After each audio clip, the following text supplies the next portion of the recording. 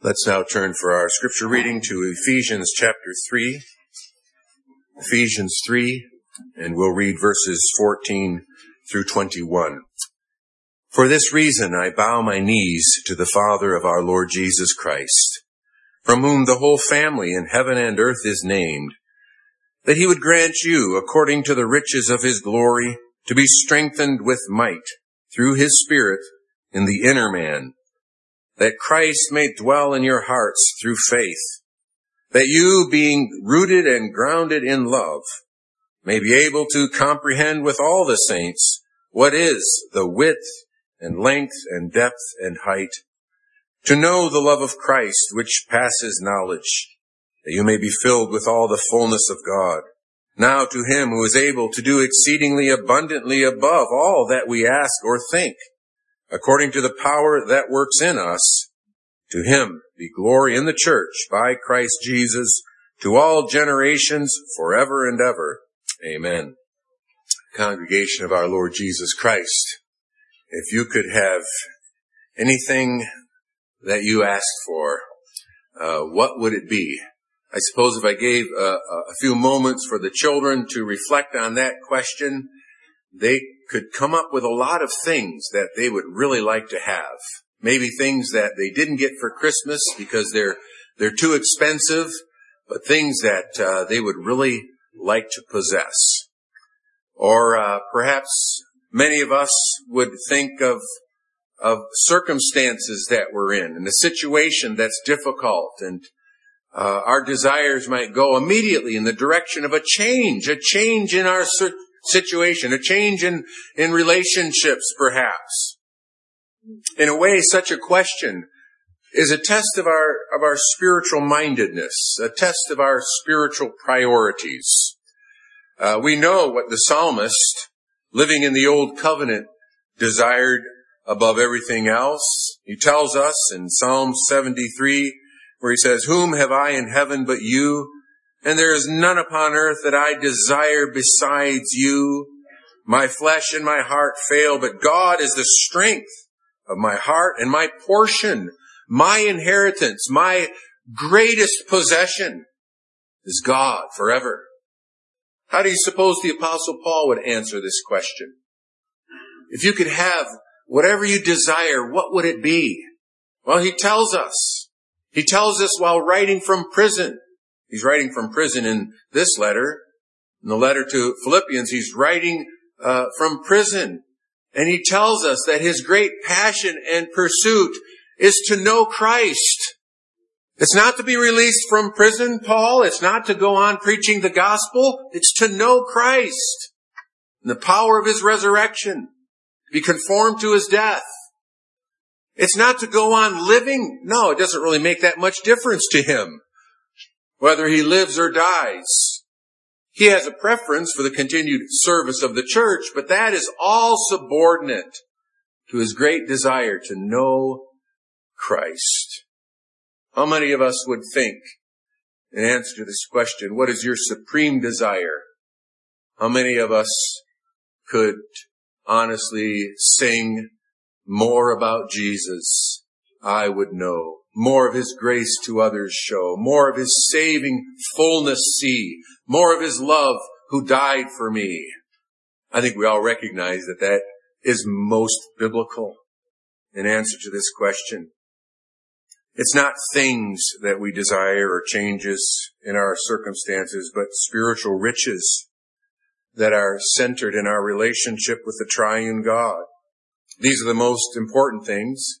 These are the things that we share with a vast spiritual family.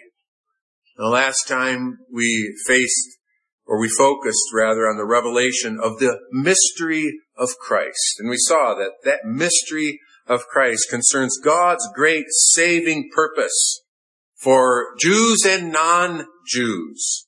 A saving purpose that centers indeed upon the unsearchable riches of Christ. Now in our text this morning and next week, Lord willing, we see how this mystery of Christ moved him to pray. For this reason I bow my knees, he says in verse 14. It moved him to pray. And his response, even as it's described here, is clearly a response of adoration and worship. But it's a response of worship with requests that the riches of such grace would be known by all Christians, that they would be known deeply, that they would be known increasingly. In other words, he prays for others for the very same things that he himself valued and esteemed and aspired to above everything else. And he describes that in these verses before us. And in that description, we also are taught to pray. We're taught to pray for the best things, the most important things, and we're taught to pray for them, as we'll hear in this passage, with great encouragement to believe and to expect to receive them by grace. The knowledge of grace in Christ inspires prayer for more. And we begin by considering how this prayer begins, calling upon the great God whom we worship. For this reason I bow my knees to the Father of our Lord Jesus Christ, we read in verse 14. I bow my knees. Now this is a response that is prophesied in the Old Testament. It's prophesied, for example, in Isaiah chapter 45, where we read in verse 22 and 23, the Lord says, look to me and be saved, all you ends of the earth. Again, another passage that speaks of this expansive, universal purpose of God, that the message of the gospel should go through all the earth. For I am God and there is no other. I have sworn by myself, the word has gone out of my mouth in righteousness and shall not return, that to me every knee shall bow. Every tongue shall take an oath. He shall say, surely in the Lord I have righteousness and strength. In other words, the proclamation of this message of salvation to all, revealing a saving God, leads people to bow the knees to him in worship and confession of the gospel of righteousness. And so Paul responds, on our knees. That's a biblical posture for prayer. That doesn't mean that's the only way to pray. Doesn't mean that it's the only posture for prayer, but it is a biblical posture for prayer. In fact, we read that the Apostle Paul, when he called for the Ephesian elders and spoke to them before he took ship, he kneeled and prayed with them all. Quite a picture. Perhaps on the beach before he embarked, they knelt down together and prayed. It's a biblical posture for prayer. It's a posture that we should practice at times, on occasions, times in which we ought to indeed express with our own bodies our humility and the adoration of our souls to God. Our postures can assist us. Our postures can hinder that. Posture can express the opposite, right? We don't pray like this in the pew. No, we bow our heads. And hopefully that's an expression of our hearts. And to get on our knees occasionally or regularly. Again, there's no prescription concerning this in Scripture. But to get on our knees deliberately, intentionally, to express, even with our own bodies, that we bow before God in humility and worship. Biblical posture. Every knee shall bow. It says in Philippians, every tongue shall confess that Jesus is Lord. That describes people that are moved by grace, if they do so in this life, moved by the knowledge of God's greatness. The day is coming when every knee shall bow, even if it means moved by the irresistible revelation of God's majesty and power. Even when the Lord Jesus comes to judge, every knee shall bow. This is language of worship, the worship of the Father of our Lord Jesus Christ. I bow my knees to the Father of our Lord Jesus Christ. Paul uses similar language in chapter 1. Blessed be the God and Father of our Lord Jesus Christ. This reminds us of God's eternal fatherhood. There was never a time when he was not the Father. Even before all created things, he was the eternal Father of his Son, who was our Lord Jesus Christ. And even so, it is a reminder by this language of the grace of his fatherhood of us by adoption. And again, it's an adoption that is not limited to any race of people. In a sense, that was the case in the Old Covenant. When Paul speaks of the privileges of the Jews in Romans 9, he says, to them pertained the adoption. They had the grace and privilege of being God's son, whom he delivered from Egypt. They had the grace of being heirs of God, those who would inherit the earth. But that inheritance is not limited to them, nor is the privilege of adoption limited to them. The mystery revealed is the oneness of this privilege of grace along with everyone, every other. All those who believe in the Lord Jesus are children of God. There's one vast family of God. Bows to the Father of our Lord Jesus Christ, from whom the whole family in heaven and on earth is named. The whole family. That even could be rendered every clan. A people that are made up of various groups, you might say. Different physical traits, different tones to their skin or hair, variations in their size, variations in their facial features, racial characteristics that are stamped upon different peoples of this world, but they all belong to one spiritual race. All those who are united to the Savior belong to this common family. It's the race of the redeemed. And there's a vast number of them. There's a vast number already in heaven. There's a lot more now than when Paul wrote. But there's a vast number already in heaven, and there remains a vast number on earth, whose numbers are increasing daily as Christ gathers his flock into one fold as they hear his voice.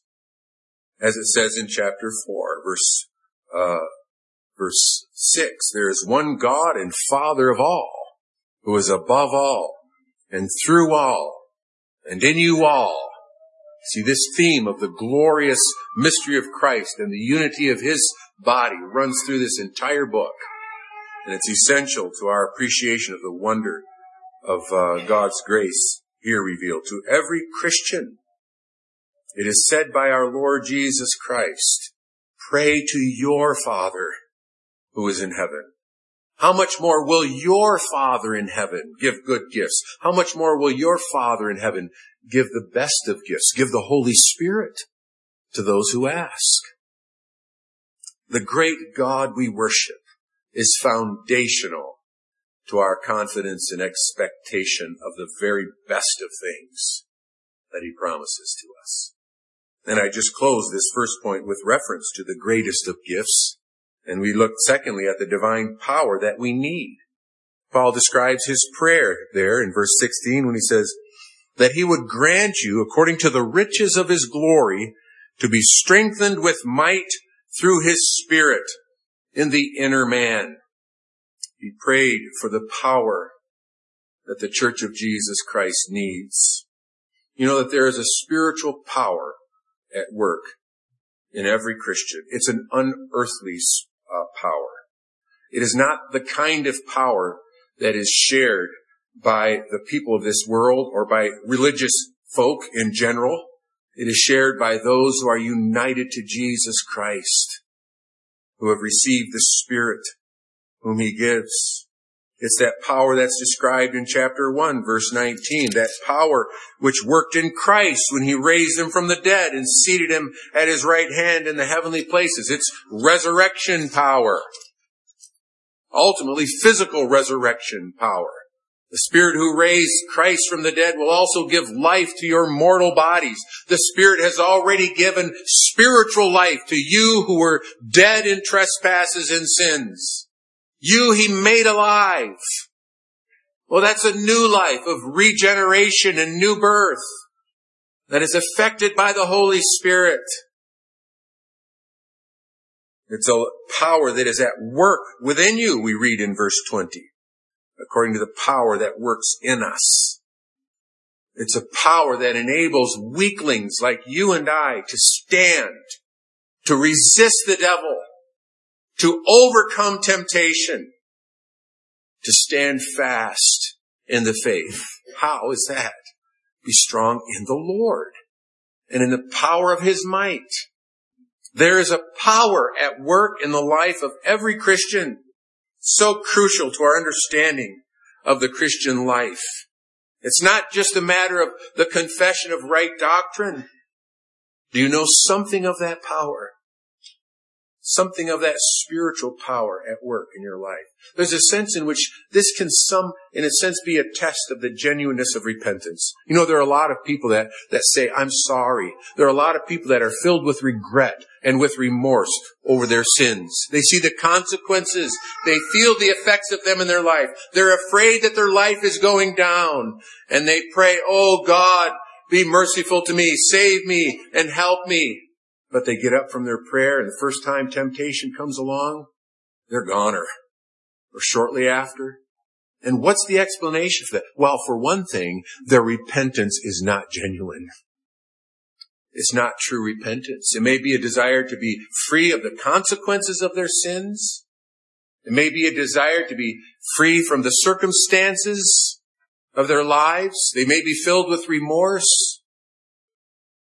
But they haven't come to God with this spirit of surrender, a surrender of their wills to God. They haven't come before God with a willingness to do whatever God says. They haven't come before God renouncing their own ability and strength whatsoever. Oh, they may want to be free from some troubles, but it may be that they just simply prefer other idols. And the result of that is God doesn't hear their prayers because their repentance is not genuine. But when sinners come to God at the end of themselves, at the end of their own resources, with a willingness to do what God says, oh, then clarity, then a kind of conviction. And then they rise from their prayer with a new strength. And they're able to fight against sin by the power of the Holy Spirit. You know, there is a form of godliness. Paul warns against that. A form of godliness that denies the power. And that's the power of truth to sanctify the heart. It's the power of real change. And that comes only by the indwelling Spirit. Oh, we all need more of the Holy Spirit. But there is this power at work in every Christian life. That's what Paul's praying for. And he's praying that these Christians would know more of it. Right? Yes, we need more of it. This is the power of the Holy Spirit. We pray for strength in the inner man. Strength in our souls. We hear this psalmist in Psalm 38. He says, in the day when I cried out, you answered me and made me bold with strength in my soul. Wait upon the Lord. Be of good courage, and He will strengthen your heart. Wait, I say, on the Lord. You know, that's also a test of the genuineness of faith, isn't it? I prayed and it didn't work. I remember telling my parents that very thing. I prayed, my prayers don't get any farther than the ceiling. I use those very words. My mom reminded me of it years later. But I just wanted to be free from some troubles. And when I called upon the Lord with a realization of my need and with a will to surrender to Him, well, God heard. He delivered me from the pit. That's the testimony of the Christian life. It's often an ongoing testimony as we go through varied experiences of struggle with sin. And we find that those sins that we've been justifying, those sins that we've been rationalizing, those sins that we have been excusing, have in fact been keeping God from us. And that's a big explanation why we lack joy and why we lack the power to change. Because we don't want to give up our idols, and God will not be mocked. power. This is not a matter of feeling invincible. It's not a matter of living without failures and troubles and struggles. It's not a matter of accomplishing great feats. In fact, it often takes the form of patience in suffering, takes the form of endurance of faith. When feeling weak, that same psalm that I quoted, Psalm 138, he says, though I walk in the midst of trouble, you will revive me. You will stretch out your hand against the wrath of my enemies, and your right hand will save me. The Lord will perfect that which concerns me. Your mercy, O Lord, endures forever. Do not forsake the works of your hands. He's in the midst of struggle. He's facing trouble, but he persists in clinging to God with confidence that God will be his help. That's spiritual strength in the inner man. Though the outward man perish, yet the inner man is renewed day by day while we look at unseen things. This strength is not of ourselves, but through the Spirit. He is the power we need, the power that works in us, verse 20. And Paul, by sharing his prayers with the church, is saying, brothers and sisters, believe this, believe in this divine person and help. There is no shortage with God.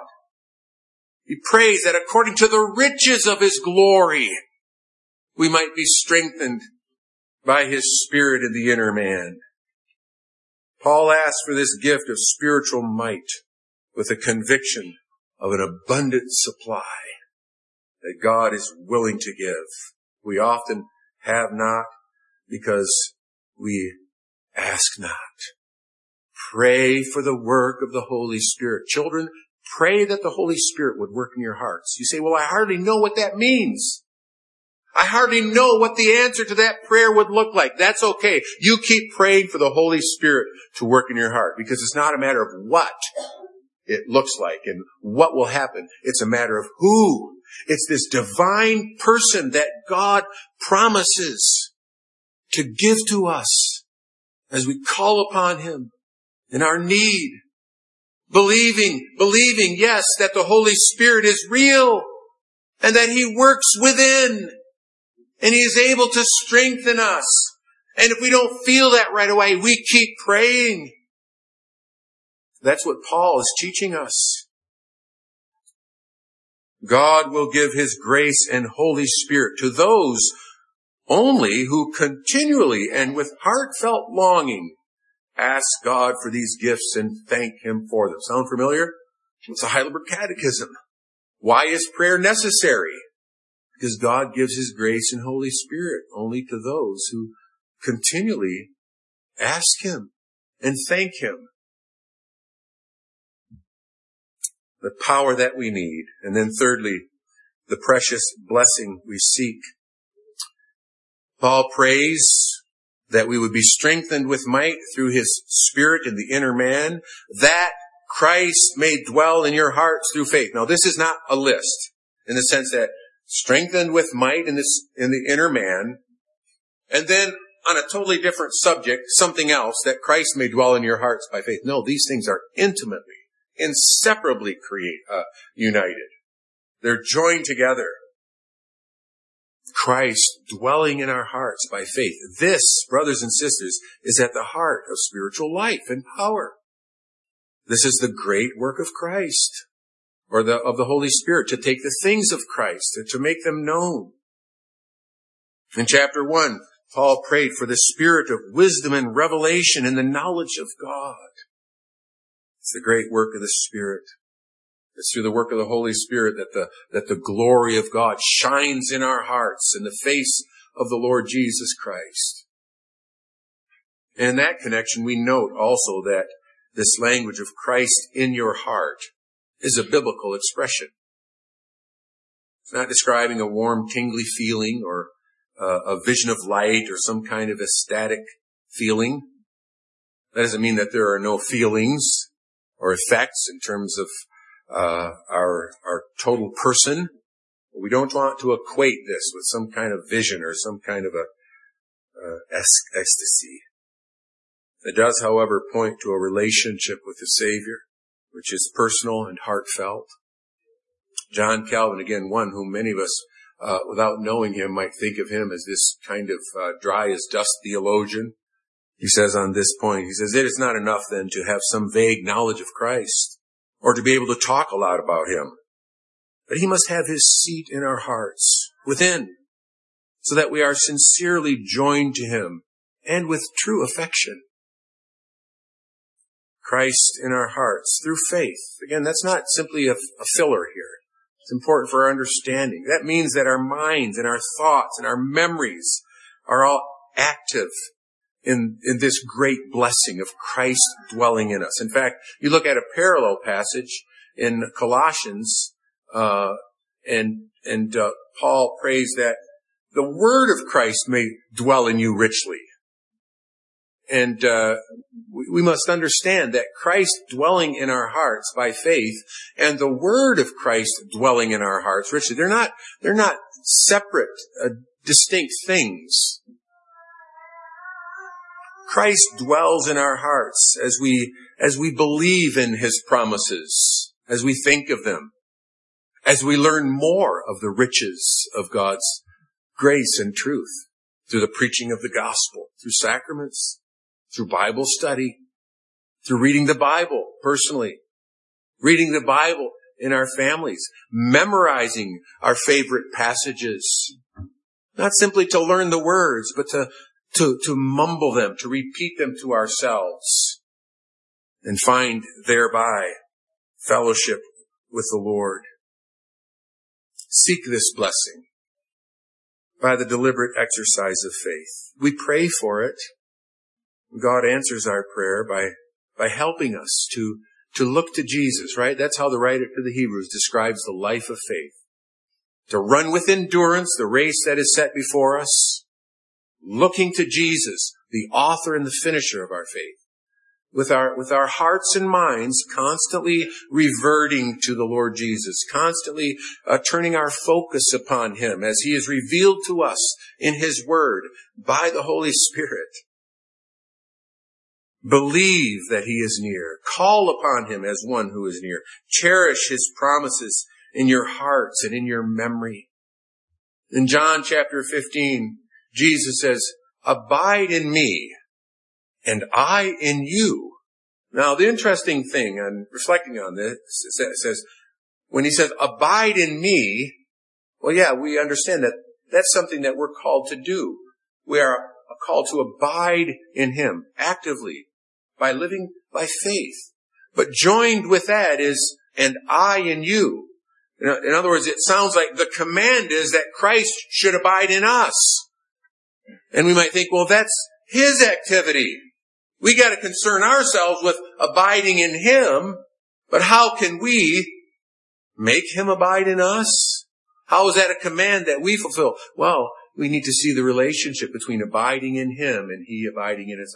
And he spells it out for us in a few verses later. He says, if you abide in me and my words abide in you, you will ask what you desire and it will be granted to you. In other words, the way Christ abides in our hearts is by his word, abiding in our memories, in our affections, in our faith,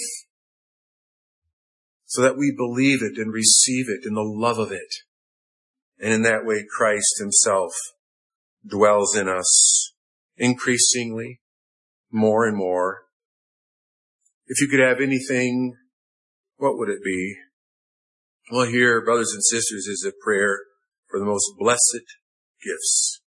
And we ought to have no doubt that this is a prayer that is according to God's will. We know that this is what God is pleased to give.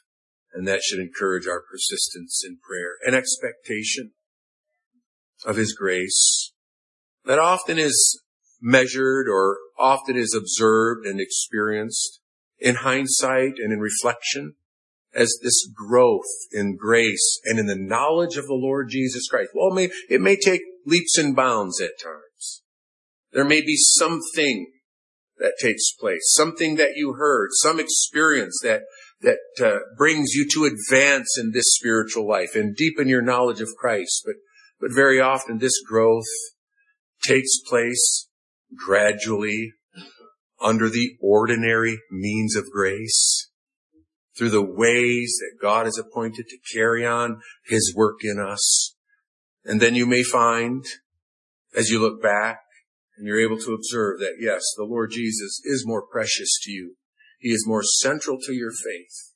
You take greater delight in His Word. You have greater stamina in reading the Scriptures. Your prayers maybe are a bit longer. Not out of a sense of duty, but you are growing in your love for this Savior. That's the wonderful work of the Holy Spirit. Believe it. Believe that. Pray for it. Expect His blessing. And if you know nothing about it, this passage, it teaches you how to begin to pray, to call upon the Lord Jesus Christ, to pray that He would work in your heart by His Spirit, true repentance, that He would give you a clear understanding of the gospel, that your heart might be changed and transformed by His power, and never quit praying until you know that you're reconciled to God through the Lord Jesus Christ. He who comes to Christ in this way will never be cast out. Amen.